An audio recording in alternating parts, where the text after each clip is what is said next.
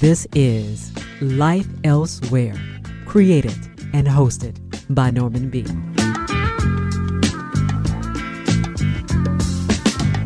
Hello there, welcome to Life Elsewhere. I'm Norman B. Coming up in this edition, my conversation with author Daniel Bergner on his new book, The Mind and the Moon. Daniel raises profound questions about how we understand ourselves and the essential human divide between our brains and our minds. It's about vulnerability and personal dignity, the terrifying choices confronted by families and patients, and the prospect of alternatives. The Mind and the Moon is a thought-provoking read. Bergner explores how to seek a deeper engagement with ourselves and one another, and how to find a better path towards caring for our minds. Also in the show, new music from South Korea by a young musician, and you're advised to keep a watchful eye on. First, Clean, The New Science of Skin is the title of the book, and James Hamblin is my guest. James, welcome to Life Elsewhere. Thank you so much for having me. I've got to ask you, first of all, you have a very good sense of humor, don't you? I appreciate it. Yeah. Your book made me chuckle quite a lot. And the other thing I think is important, that I learnt an awful lot from your book. Now, you're a doctor, you're a lecturer, and you're a writer at The Atlantic, and I've been following some of your articles in The Atlantic for some time. I really like this book a great deal. You tell us a lot of things which I didn't know. Let's start at the beginning and tell me why you wrote this book. Well, I was just starting to hear more and more about the skin microbiome. This was in 2015, and get the idea that, it wasn't just the gut that has a microbiome. The trillions of microbes that are inside us, and I keep hearing this stat that we're more microbial cells than human cells that constitute us, and it's a few pounds of microbes we're carrying around. But that they're not just inside our gut; they're also on our skin. And that you're never fully rid of them. You wouldn't want to be. Most of them are totally innocuous or doing something to help us and not causing disease. And that just looking at how the gut microbiome changed our understanding of microbes, of antibiotics, of this new concept of probiotics, and then seeing things sort of start to come together in similar ways in the skin dermatology realm. I wanted to pursue that, and I wanted to understand how this was going to change our whole idea of what it means to be clean, if not to remove, if not to be sterile. What does it mean? And you explain so much in the book. You give us some history. You talk about so many different areas. And whilst we're talking about history, one of the things that popped into my mind when your story about not washing, one of the things that I remembered was one of my grandmothers talking to me one time about pomander and how that was used when she was growing up. And before that, she was explaining to me how pomander was such an important thing. That's how people kept themselves not clean, but they sort of disguised the smell of their odors with pomander and things like that. Body smells aren't that bad, you explain to us. Talk to me about why we're so fearful of the way we smell. It's such a weird thing, isn't it?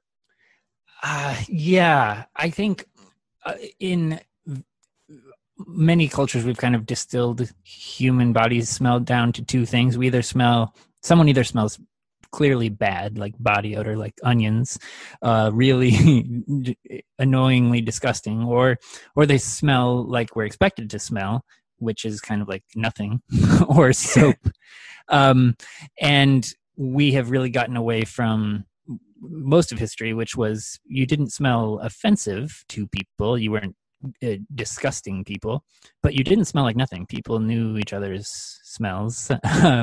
And there may even been, cues that we were getting about people's health and emotional states by their smells, and we would get them from ourselves, possibly even. But it's certainly a continuum, and you start to realize this as you experiment with doing less and less in the hygiene realm. I mean, no one wants to smell offensive to other people. Right. But there's a lot of middle ground in there where you smell just fine. You know? So one of the things I'm thinking about as I'm reading your book, Clean, The New Science of Skin, is that automatically we start thinking of smell. We start thinking about body odor just when we start talking about skin. That's kind of strange, isn't it? Is that just our culture? Is it Western culture, or do all cultures have that sort of association, skin equals smell? Yeah, that's a great question. I think if we look through history where people were clearly not bathing, we didn't have indoor plumbing until 150 years ago, widely at all. We didn't have soap. So, but there are notes throughout history of particularly foul-smelling people, which means we knew some people smelled worse than others. But it wasn't just an accepted thing that everyone smelled bad. So clearly something was going on there where I think the modern propensity to develop body odor, if you go, many people will get body odor if they don't use deodorant for, one day, or they'll get it if they don't reapply to deodorant after 12 hours or something. Yeah. And that's probably because we've decimated the biomes and so messed them up that they're very quick to be populated by the odor producing bacteria. And it's a cycle where if we don't let a natural or diverse microbial ecosystem grow in and settle into place, then we're going to be quickly overpopulated by foul-smelling things. Right.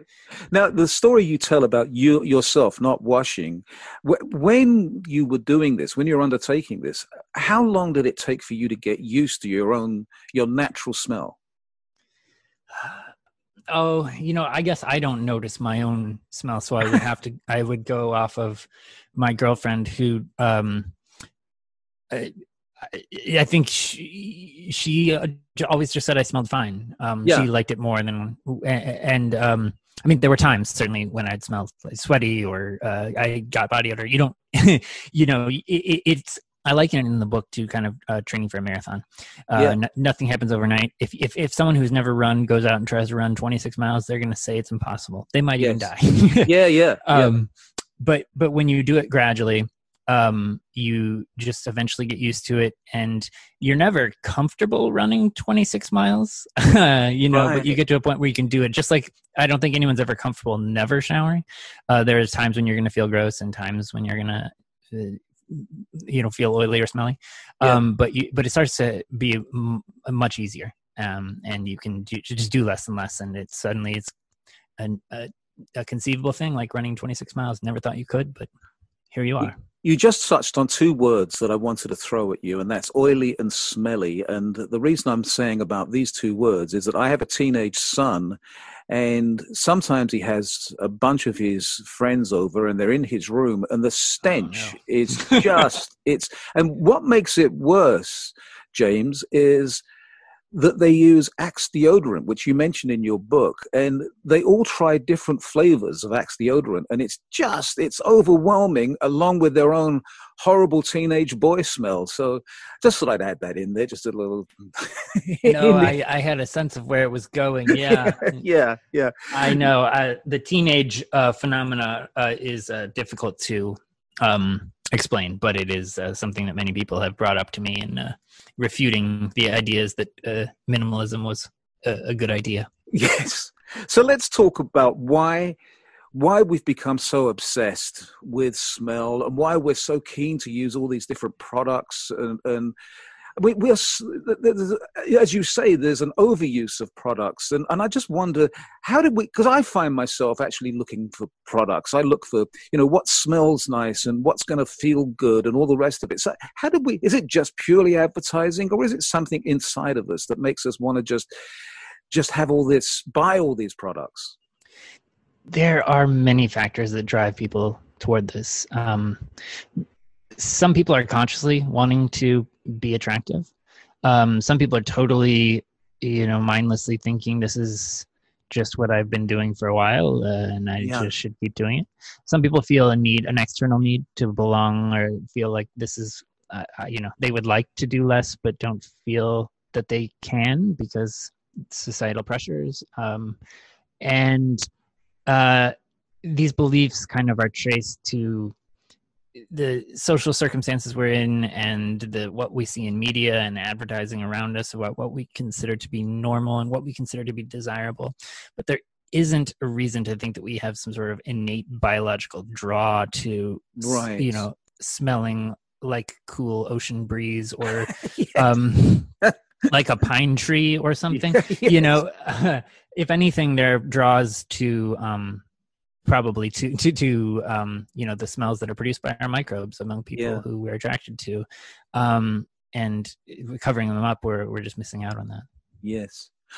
In the short time we have, I've got to now turn to keeping clean, washing our hands, and of course we're right in the middle of, maybe being in the middle is the wrong word, we're in the throes of a pandemic, and washing our hands as we're being told to do all the time. How is this going to be changing how we think about just cleaning ourselves and just keeping clean with a pandemic that's affecting us all?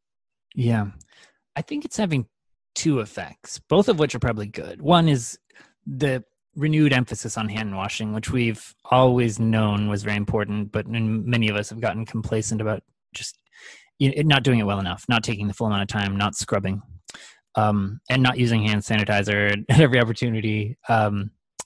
And then at the same time, a lot of people are doing less with other sorts of cleaning regimens. Being able to work from home, people are showering less, people are seeing what it's like when they change their lifestyles and take on more minimalist approaches, or at least many people are feeling like they can experiment with that and seeing what happens. And we'll see if that doesn't lead to us overall sort of really focusing on what about what I was doing in my morning ritual or evening ritual, what was really for purposes of health and what was just for enjoyment, and what was for neither, and in which case can I just get rid of it? Yeah. James, was there one thing, a takeaway for you in putting the book together that I guess not necessarily surprised you, but maybe just made you stop and think? I mean, your book made me stop and think, but for you, for James Hamblin, and putting Clean together, was there sort of a big takeaway for you? Oh, yeah. I mean, I had never really questioned so much of this, and I didn't understand the role of marketing in selling us soap, the same product. Soap just by definition does not vary a lot. It is something that works to bind one end to a fat and the other to water and to wash oils off of you, and that yet we were able, we built huge multinational corporations, many different ones, of just competing brands, and the way that their marketing was used to create need in people, to make people feel insecure, and make them feel insecure about their appearance, about their belonging, about their health, all different sorts of things. That marketing and advertising was a driver of so many things I thought were scientifically based or health based. Yes. Was really surprising to me. One last question for you. The difference between men and women. And what I mean by that is about smell. Do we smell different? And do we have a completely different, do our bodies react differently? I don't know that I could, I don't know that I could say. I mean, across gender lines, I don't know about patterns, but I know that our smells are changed by things like hormone levels, that when that dogs are able to detect people with flares of stress, of cortisol surges and things like that, and have even been able to detect some cancers. And there's interesting emerging science about that I get into in the book, but there's reason to think that people with different hormonal levels would have different smells, different propensities for smell, but I'm not certain what I could say about yes. Yeah, I was just curious specifically. Yeah, right. The book is a fabulous read. It's very, very interesting. You bring up so many different things I had not thought about. The book is called Clean, The New Science of Skin. My guest has been James Hamblin. James, thank you so very much for joining us at Life Elsewhere. Oh, thank you so much for having me.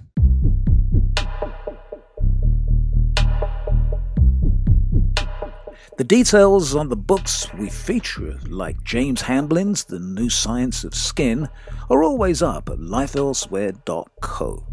Still to come in the show, new music from South Korea by Jen Dajun Kim, known professionally as Dajun. And next, a conversation with Daniel Bergner on his new book, The Mind and the Moon. This is a fascinating look at mental illness, how we treat it, and the business of drugs created and possibly misused to deal with an illness we really know very little about. Right after this.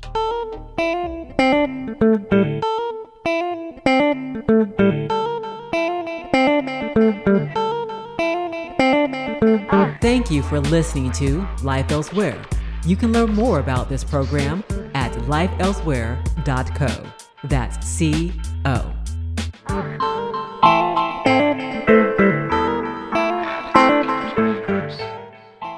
My guest is Daniel Bergner. His book is The Mind and the Moon, My Brother's Story, The Science of Our Brains and the Search for Our Psyches. Daniel Bergner, thank you so much for joining me at Life Elsewhere. Thanks. It's great to be talking with you.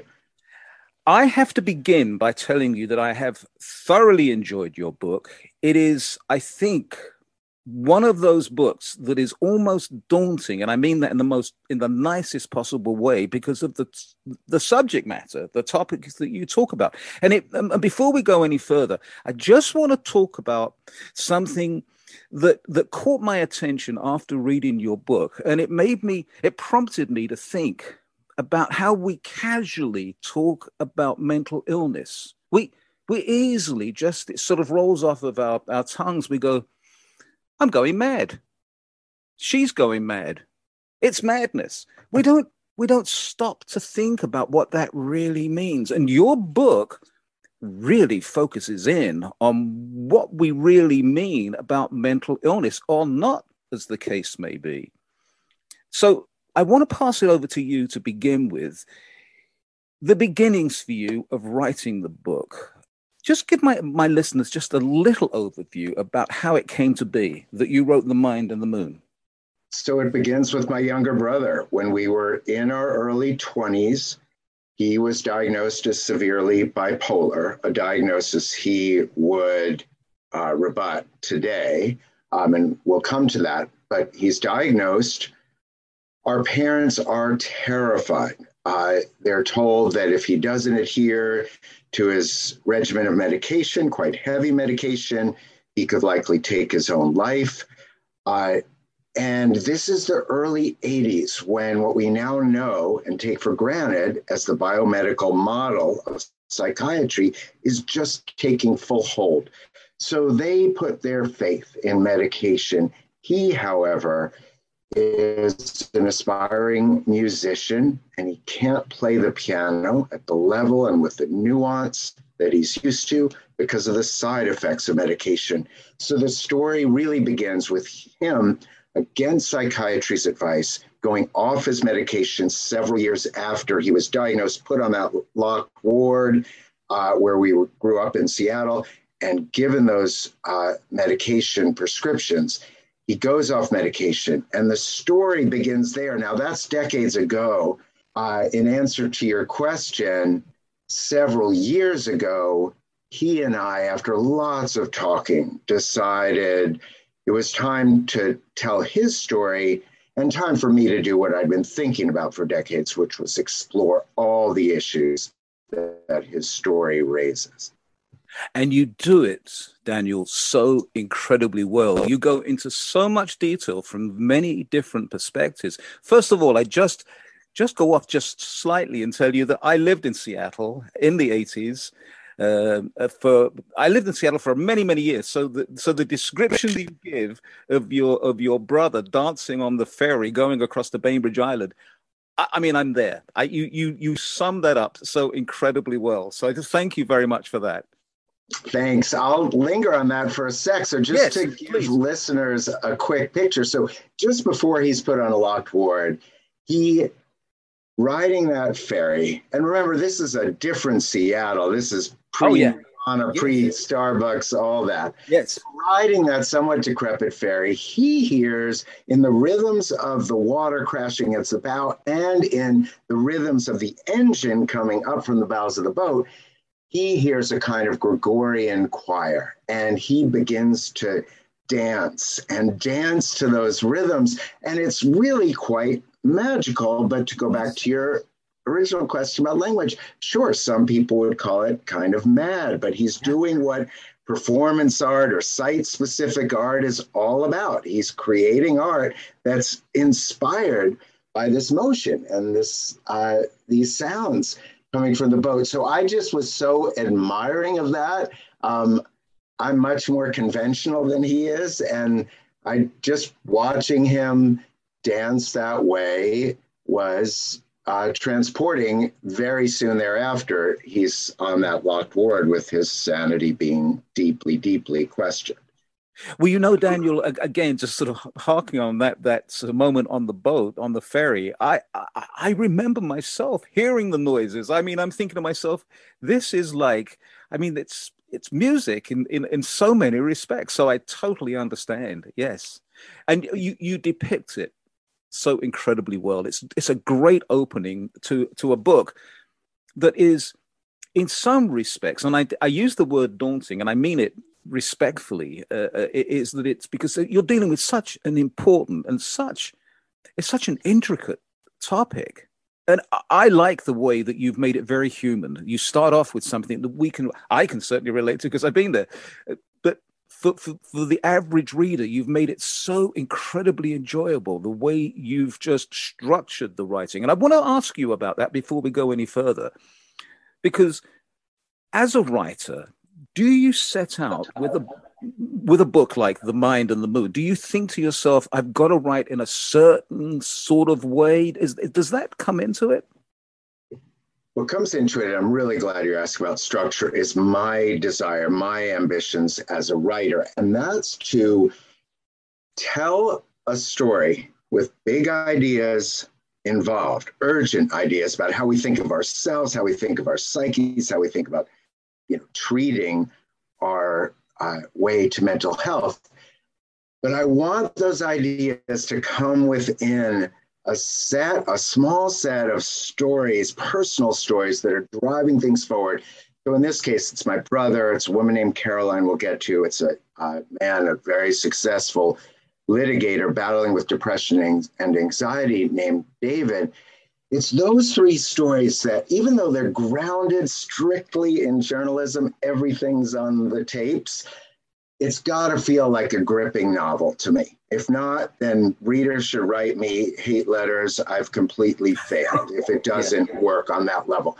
But then threaded through is the time I spent with these leading neuroscientists who are taking us into the brain and giving me pretty stark lessons about where we are in terms of medicating our minds. And so that has its own narrative. That sense of structure is absolutely essential to me. That is that threading through of personal and gripping stories with the big idea narratives. And again, that's so important to me that if it doesn't feel riveting to readers, then I feel like I just have lost my way. You've achieved what you set out to do, Daniel. Going to remind my listeners, if you just joined us, I'm talking to Daniel Bergner. The title of his book is The Mind and the Moon, My Brother's Story, The Science of Our Brains and the Search for Our Psyches. Such a good read.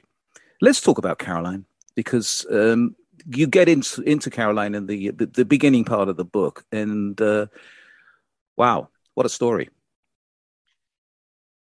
I agree.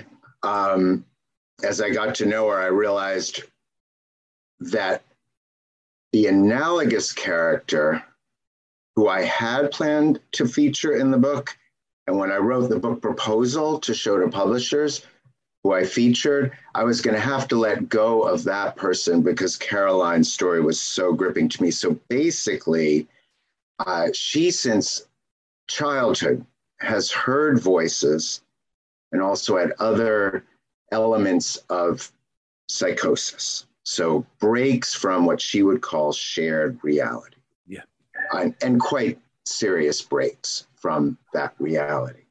That takes her on a journey from many, many, many medications, a kind of pileup of medications that, as is true for a fair percentage of those with psychosis, doesn't really do her much good in terms of suppressing those symptoms, and meanwhile has severe side effects, again, as it does for many. So those side effects are, when she's in middle school, tremendous weight gain. She's suddenly gaining 50 pounds.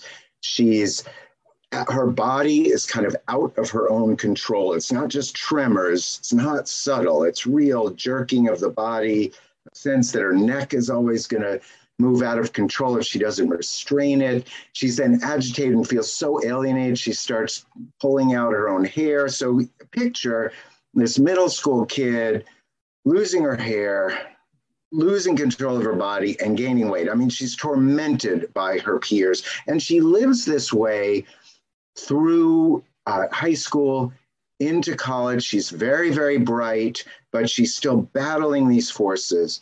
She finally goes off medication, and her journey, which includes a very improbable stint as a roller derby star in Asheville, North Carolina, is just transporting. It raises fundamental questions about how we think about people who do get engulfed in alternate realities and how they might cope with that. But I'll just say one last thing. When I heard the roller derby part of her story, which is not the like Jane Fonda, sexy women in skimpy suits kind of roller derby, but it's kind of rugby without a ball among women with all sorts of body types and, you know, packed small city stadiums.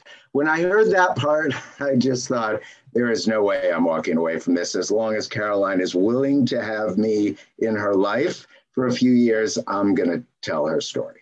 So that leads me to ask you, Daniel, about finding Caroline and talking to her, being in her life for a couple of years. I was curious to know, how easy was that for you? And I don't mean the access that you had. I mean, just mentally, excuse me saying this, but just mentally talking to this person that you were kind of studying in so many respects. How easy was that for you?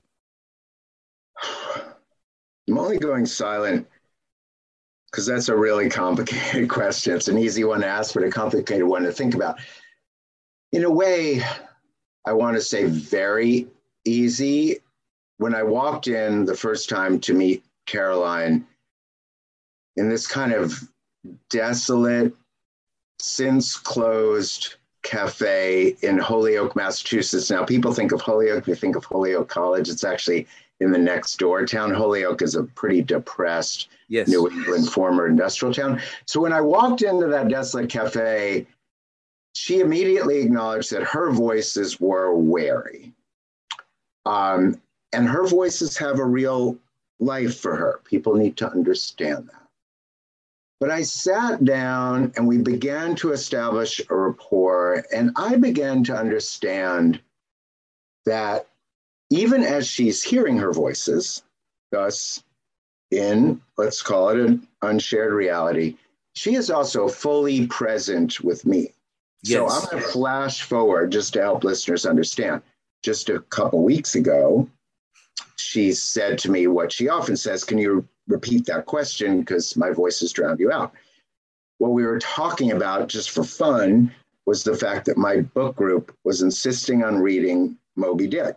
I didn't want to reread Moby Dick. And I was telling her about this, and she, in turn, went into a long disquisition about why I was being foolish, why exactly Moby Dick is a spectacular book, and I should just stop whining. Now, this is just an indication. We think, oh, this person is in an alternate reality. They can't be reached. They're mad, they're crazy. Often just not true. I started off by saying, we say madness. We talk about, oh, it's madness. I'm going mad. We say it just so frivolously, but there's a whole serious side to this that we don't really face and we don't really deal with. Right. So Caroline's story is a great emblem of this because she goes through all of the things we fear with mental illness. So she hears voices that tell her quite repeatedly to take her own life. She hears voices that tell her to intervene before terrible things are going to happen to her family, to herself, and to intervene violently. So she's hearing commandments to take her life, to harm others, all the things that are our communal nightmares. Here's the however. So as I tell her story, and again, I hope it is a gripping story, it is one where she finds, without the medication that she's told she absolutely must take, without the medication, she finds a way to cope with, incorporate, understand in an imaginative way those voices and what they might be trying to say beneath those words of violence. And she now leads this transformative movement about how we might reimagine the idea of mental health. I've got to add a caveat here. I'm not here to preach abandon your medication, whether for the common, conditions like depression or anxiety or the more rare like psychosis. But I am here, the ideal level of the book beneath these personal stories is a deep questioning of that. And we should talk a bit about what the scientists have to say about where we are in terms of medication. But this, at the same time, Daniel, does lead us into the discussion about medications and about the prescribing of medications. There is a part in your book, and it's a long passage, and I hope you don't mind if I just quote it.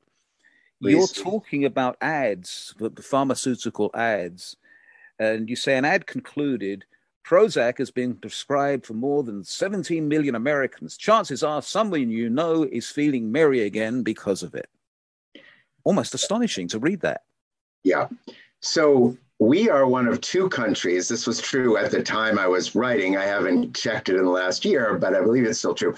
We're one of two countries, the other being New Zealand, that allows for direct advertising from pharmaceutical company to consumer. And anyone who turns on the TV sees these ads. One of the issues, and I'll mention two, is the simplicity, the distorting simplicity with which the ads present the pharmaceuticals as a kind of godsend. We've all heard, if you're depressed, we need to treat your brain just as something that's a little bit out of balance. It's just like diabetes. You take insulin for diabetes, you'll take the SSRI like Prozac or the closely related SNRI, and will balance out the chemicals of your brain. It's simply not that simple. Even the people who have spent their entire careers in pursuit of pharmaceutical breakthroughs will warn it's just not that way. That is a kind of myth invented by the pharmaceutical companies to appeal to our need. Let's hold ourselves accountable, our need for the quick fix. Yes, and then there's the manufacturer of Paxil, who say, and I'm not going to read the whole quote, but they say, starts off, this is in the 2000s, just as a cake recipe requires to use flour, sugar, and baking powder in the right amounts, your brain needs a fine chemical balance in order to perform at its best. And then a little further down, Paxil is with you throughout the day to help you manage and treat your condition. And these are TV ads. Yes. They are TV ads. The first one you read is, I believe, a Christmas season ad. That's why the reference to being merry.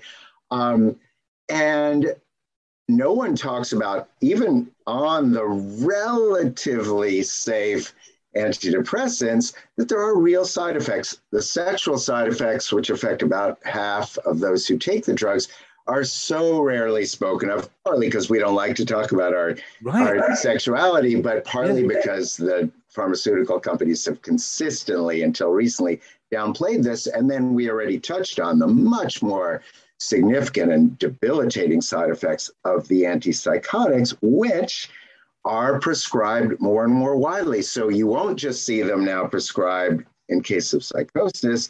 You'll see them prescribed to people in old age homes or assisted living centers for your aging parents or grandparents who are getting a little out of control. They're prescribed as sedatives.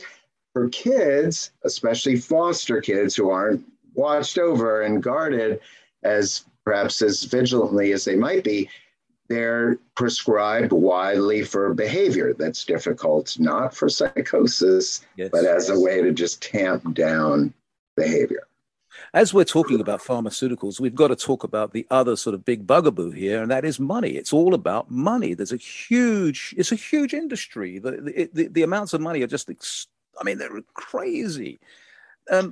You talk about this in your book, and I'm just wondering, where do you think this is headed as regards how much power the pharmaceutical companies have? Right. So let's give a little bit of background. And this is why we start with my brother's story, is that in the early 80s, for simplicity's sake for the moment, two forces converge. On the one hand, the pharmaceutical companies have, over the previous couple of decades, developed a set of drugs, whether for psychosis or for depression. So they've got something to market. Meanwhile, the psychiatry profession is feeling very insecure. It is sort of losing or has lost favor. It's felt that it's not really a science. It doesn't really belong in the field of medicine. And it wants to declare itself very much part of medicine, part of science, and the possessor of objective scientific truth. So that assertion of expertise converges with the pharmaceutical desire, of course, to get profit. And thus we're still living in this era, right, of a biomedical approach to our brains and our minds. Where is this headed? I actually think we're at a turning point. I didn't really know this when I started on the book several years ago, but along the way, a couple quick examples. So the New England Journal of Medicine, 2 years ago, runs a lead opinion piece that goes into a lot of detail, calling out the dead ends we've run into, both in terms of biologic treatments for mental illness and in terms of biologic understanding of our mental health conditions. So we're not only unable to treat, we're not able to comprehend with a biologic approach. The World Health Organization even more loudly echoes this just last year. So there are, and I could go on, there are examples that indicate a turning point. I'll just say this to sum up this answer. So three important, I'd say preeminent researchers who spent their careers become the scientific centers of the book.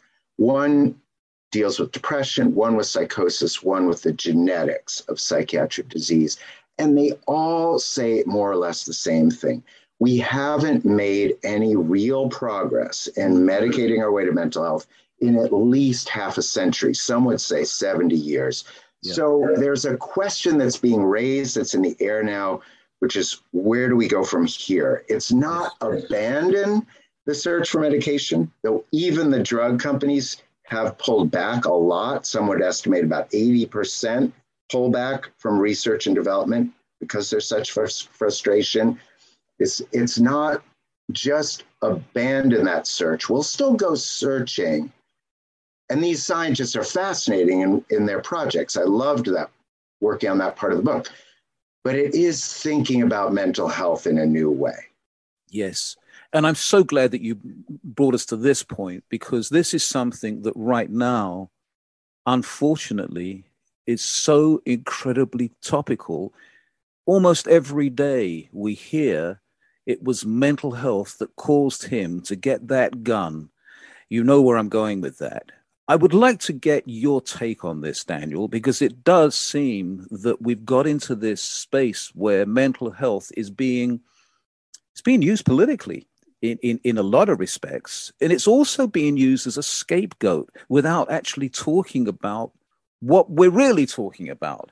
I'd like to get your take on the whole mental health v. guns. Right. So, of course, we could talk for an hour. Yes.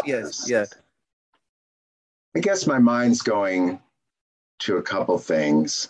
One is, with very good intention, my colleagues in the media tend to refer to mental health issues in the second or third paragraph of any story about violence.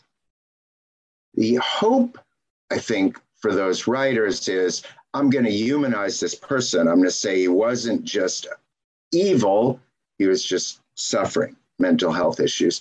But I don't think we're carefully enough interrogating what that means. What were the diagnoses, if any? I'm not always sure there have been when we throw that term mental illness around. And then what are we really saying about that balance, as you raise, between mental health issues and gun issues? What would avert the crisis if we're going to focus on the crisis moment? Okay, once we're at the point where violence is imminent, I think it's pretty clear we're not going to, eureka, solve whatever mental health issue is at stake, if any. We're going to have to avert the severity of the violent episode. So at the moment of crisis, we need to think about the availability of the gun. But here's a point I'd like to make. So even relatively mainstream centrist thinkers on this, for instance, in New York, we have a very centrist, no-nonsense mayor who's got a no-nonsense director of public health whose background is in mental health. And what he told me was, we need to think upstream. What he meant by that is the moment of crisis is way too late. And what he focused on upstream, although he's someone who would raise medication as probably essential, but he also said we need to think about the isolation that people are facing and sinking into from such an early age. And that has to do with how we think about mental health issues, with how we rush toward often involuntary treatment, which makes people feel like they have no power over their own destiny and their own lives, makes people feel extra isolated. And you can imagine that level of isolation, of feeling so different, which Caroline's story is all about, can lead to horrible places. Towards the end of your book, you say that long after midnight on the night of election day, David went to bed with the outcome of the presidential race unresolved, a lack of clarity that in his mind turned into vivid scenarios of cops and military tanks confronting anti-Trump protesters in the streets. No, I mean, look, this is a book about real things. And so David, who's the third character, who's really an accomplished litigator. I mean, he's argued in front of the Supreme Court. He's a civil rights crusader, but he's beset by the idea that he is not only incompetent, but that his work is literally cognitively beyond him. He has no will. He no longer cares. He's beset by the symptoms of depression, plus the symptoms which have recently come to light that come with trying to withdraw from antidepressants and anti-anxiety medication.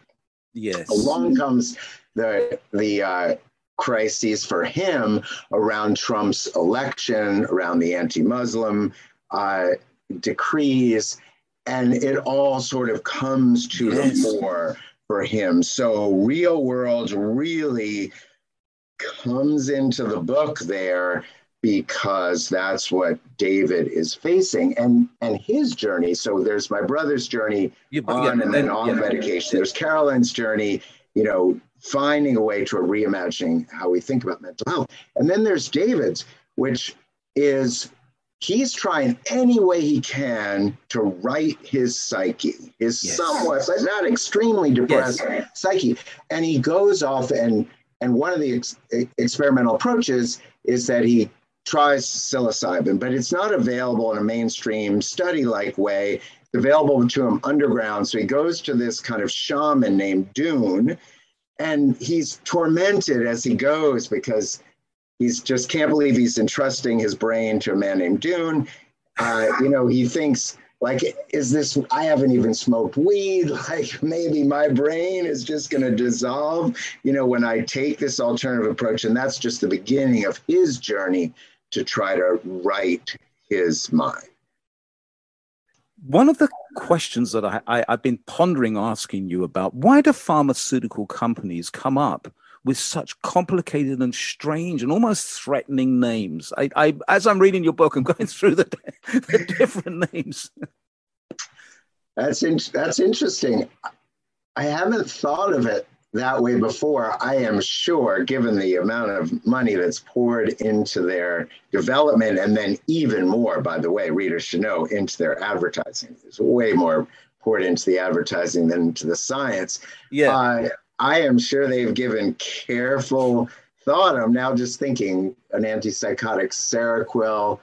I'm sure there's something about the name Quell that, gets in there. I don't know. Abilify is one that isn't threatening, that it gives us the sense that it's going to make us able. But yeah, lots of money and thought. I mean, if you go back a few decades, Salvador Dali is hired to create an exhibit at the American Psychiatric Association conference to show how wonderful one of the antidepressant drugs is going to be.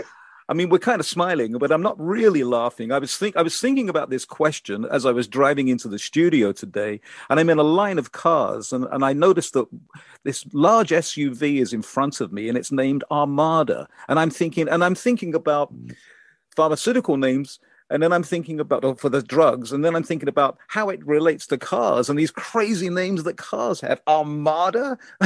Do they really know what Armada means? Yeah, it's a good question, but again, leads us back to a discussion of the science. I'm thinking of this fascinating researcher into depression. So his insight was, let me look for what makes some of us, probably the minority among us, really resilient against depression. We all know this, a friend who always seems so buoyant, and when we ourselves, and I'll just say me, is feeling much less than buoyant, melancholy, or worse, I'm just like, I can't be with that person. I don't know how you stay so above water, but right now is not the time for us to go out to coffee. Yes. So what Eric Nestler researches at a very pinpointed level, inside the neurons, inside the brain cells, is, can I find the molecular mechanisms that are the basis for that in some people? And then can I transfer that, give that to other people? But he gave me this great lecture. He just said, look, the way that pharmaceuticals treat the brain is like a water balloon. We inject a chemical into that water balloon. Of course, it can have, for some good effect, but that chemical is flowing all around in the brain, hence the side effects, hence why we really need a much more targeted approach, and that has been for half a century elusive. Daniel, towards the end of the book, you quote a poem, and I really want to point this out to everybody. First of all, I enjoyed reading it, and I want to know why you decided to put the poem in. So remind me, my mind is going to my brother's song, but you're going to have to remind me. This is the one, this is the one by Bob, songs that he'd written. Yes. Yeah, so... well, I guess it's a song rather than a poem, isn't it? Right, so, although it looks like a poem on the page, fair enough. So look, this is one of the most personal aspects of the book, which is not only my brother's story, but our parents' story, our family's story. And here's something I think for all families to think about. What my parents wanted to do at that time was control the situation. They were warned that my brother would take his own life, and they want to do anything, as all parents would do, as I would want to do, to prevent that worst outcome, hence the locked ward, hence the emphatic, you need to take this heavy medication. I don't think my brother's relationship to our parents ever really recovered from that. Like, he long, perhaps always, felt it as a fundamental lack of faith on their part for him, even after his life, spoiler alert, became really flourishing and meaningful. And so he's a musician. That's a song he wrote about his relationship with our father. When he first played it for me, I was moved to tears. It's just an emblem. By that point, our father was dying. And it's a farewell, but a complicated, painful farewell, because my brother really still feels those feelings. It's also so fitting to almost close the book with, and I thank you for including that. I would love to talk to you for so much longer. There are so many things we could go into here. The book is The Mind and the Moon, my brother's story, the science of our brains and the search for our psyches. My guest has been the author, Daniel Bergner. Highly recommend it. Thank you so much for writing it. I very quickly, we only have just a few seconds.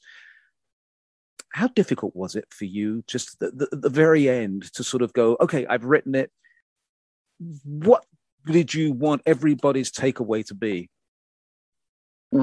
I always want everyone's takeaway, and particularly with this book, to have a much deeper sense of who we are as human beings. Daniel, thank you so very much for joining us at Life Elsewhere. Really appreciate it. Thanks, Norman. It's been great talking with you.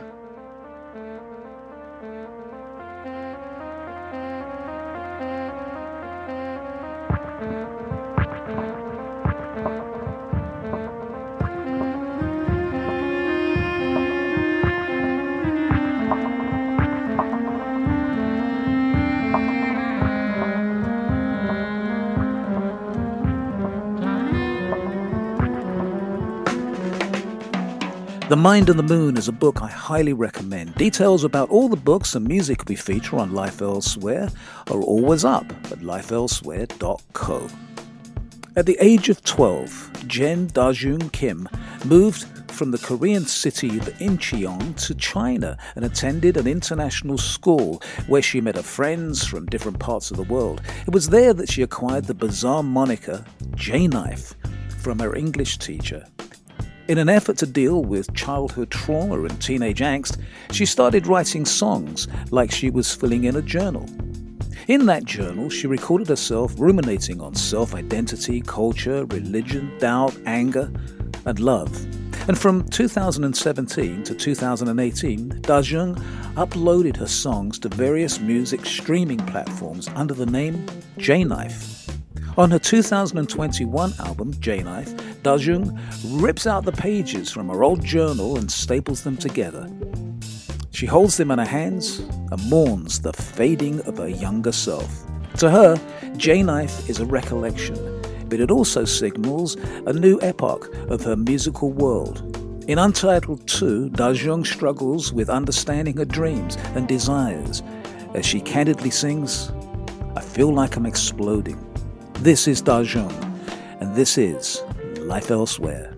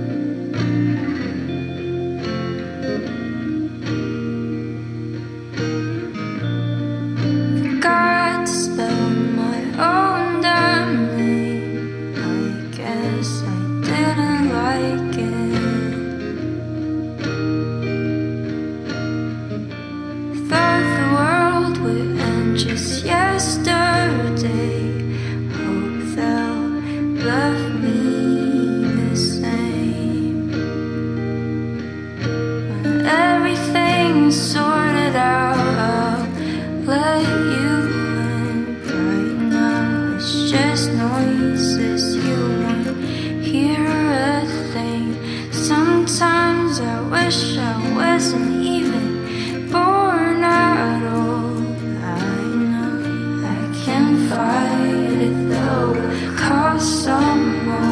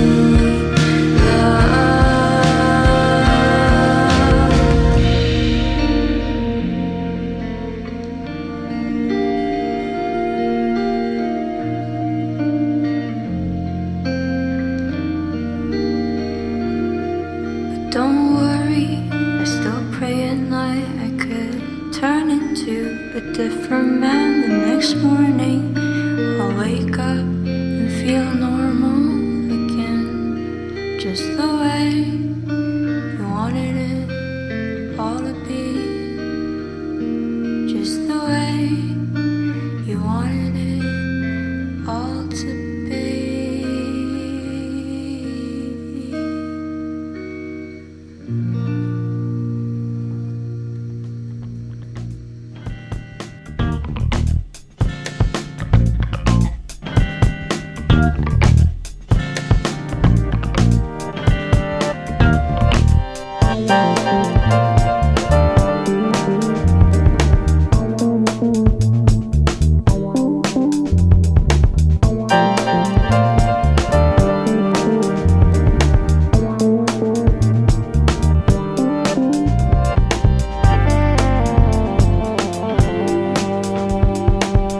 Untitled 2, the title of that one from the album J-Knife by Da Jung. You can find the details at lifeelsewhere.co. Now make sure you let me know what you think of the show. My email address comes up in the closing credits, so be ready to jot it down. Till next time, be well, be safe, and you know it makes sense. Be nice. Bye-bye.